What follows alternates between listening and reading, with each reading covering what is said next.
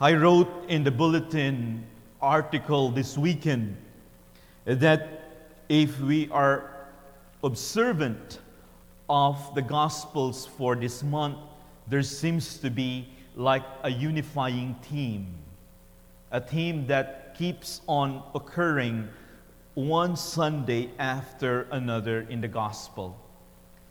And the theme is recognizing and not recognizing Jesus.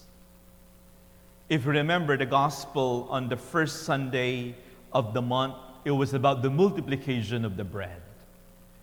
And the disciples failed to recognize what Jesus could do. They were desperate. They did not think that Jesus could do something about it. So the solution of the disciple was, why don't you just send them away while it's still daylight? We could not feed these people. They failed to recognize who Jesus is. And the same thing the Sunday after that, when the disciples found themselves being tossed by the wave, and Jesus appeared to them, and they thought that he was a ghost. Again, failing to recognize Jesus.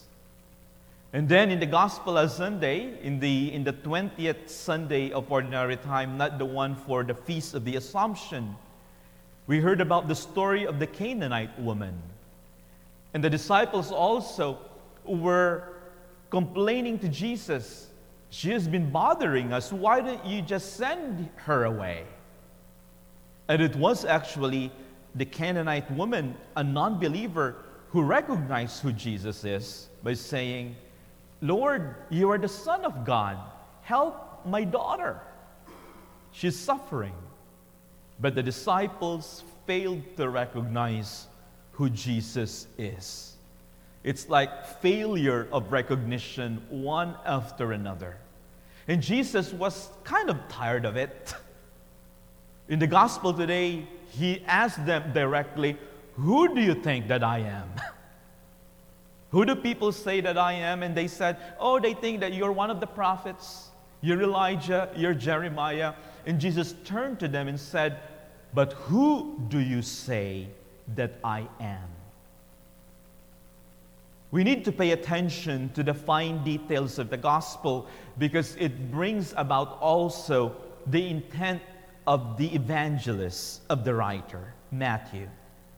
We were told that this profession of faith of Peter on the identity of Christ happened in a city called Caesarea Philippi. Whenever we read the scriptures or the gospel, if there are very specific names of people, of cities, we need to pay attention and ask ourselves, what's the significance of this? What's Caesarea Philippi? Caesarea Philippi had a very colorful history. At one time, it was the center of pagan worship in the pre-Jesus world. The previous name of Caesarea Philippi was Balinus, in honor of Baal, because that was the center, that was the gravitas, that was the headquarters of worship for Baal. And also, in the Greek mythology, in the history of Greek mythology, they were referred to this place as the birthplace of the Greek god Pan, the god of nature. My point is, by mentioning this to you, is to let you know, as what Jesus is about to do, that this place had a steep history of pagan worship. And it is named Caesarea Philippi because during that time, the ruler Philip built a monument in the hillside of the city dedicated to Caesar, who was considered to be a god also in the Roman Empire. So that is why, in honor of Caesar, Philip decided to rename the place after him and after Caesar, Thus, it's called Caesarea Philippi. It is in this city steep and once the center of pagan worship that Jesus pronounced himself as God, as divine. God, Baal is not God. Pan is not the true God. Baal is not the true God. Jesus, pronouncing himself as the King and God of heaven and earth, right there in the city where it once held the title of the center of pagan worship. And who pronounced this? It was actually Peter. Peter, realizing a little bit in his experience with Jesus and the things that he have witnessed, that this must be the Messiah. You are the Christ, the Son of the living God. Peter got it right a little bit, but he didn't truly understand or grasp what it means to be a Messiah. Why is that? A few minutes after this, if you will continue reading the gospel, when Jesus says, Peter, you are rock, you are great, I'm going to build my church. You are rock, and upon this rock I will build my church. Then Peter was like, oh, finally, I got it right. And then when Jesus says, you know who a Messiah, what a Messiah does? Then Jesus says that the Messiah will suffer and die and will be put to death. And Peter said, forbid that's going to happen to you. And what did Jesus say? Get behind me, Satan. He did not truly grasp what the Messiah or being Christ, the Son of the living God means. But I want us to ponder on this. I want us to ponder on it, and especially on the words of Christ to Peter, you are rock, and upon this rock I will build my church. How solid is this rock really is? How solid? Well, we don't have to look too far. We have to go back to the scriptures again. The first time that we heard of Peter, he was referred to as a fisherman. How good a fisherman Peter was. Well, in the two instances in the Gospels where we were told that Peter was fishing, in those two instances in the entire scriptures referring to him as fishing, he caught nothing. Well, it gives you already how good and solid our rock is. Then, he's supposed to be a seasoned fisherman, yet he panics in a storm. He's supposed to be an excellent swimmer, but he drowns when he gets frightened by the waves. He said, I'm going to stick with you until the end. I'm going to give my life to you. But when he was confronted during the Passion, he denied Jesus 3 times. Quite rocky. True to his name. Not too solid. And when Jesus said to him in the beginning of the Passion in Gethsemane, keep watch and keep vigil. And what did he do? He fell asleep. Most of the time, this rock, who's considered to be like the foundation, is really rock bottom. But it is because of this that Jesus will gonna show that he is truly the Messiah. When Jesus says, and upon this rocky person, I will build my church, he's practically telling Peter, don't assume that you can do this on your own. You are only able to do this because of the great power behind you, and that is me, and that is I. It's interesting, even the question, who do you say that I am? I want you to look at the word I am as the name of God revealed in the Old Testament.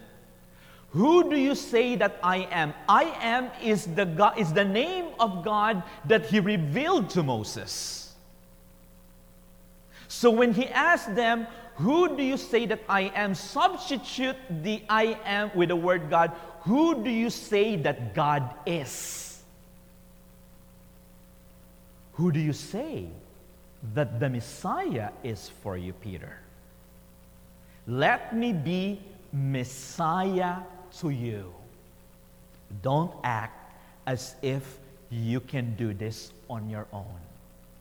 And Peter didn't really get it right away, because when he said, Lord, will not God forbid that this is going to happen to you?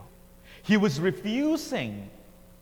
He was protesting for Jesus to be Messiah, not just for him, but for all of us.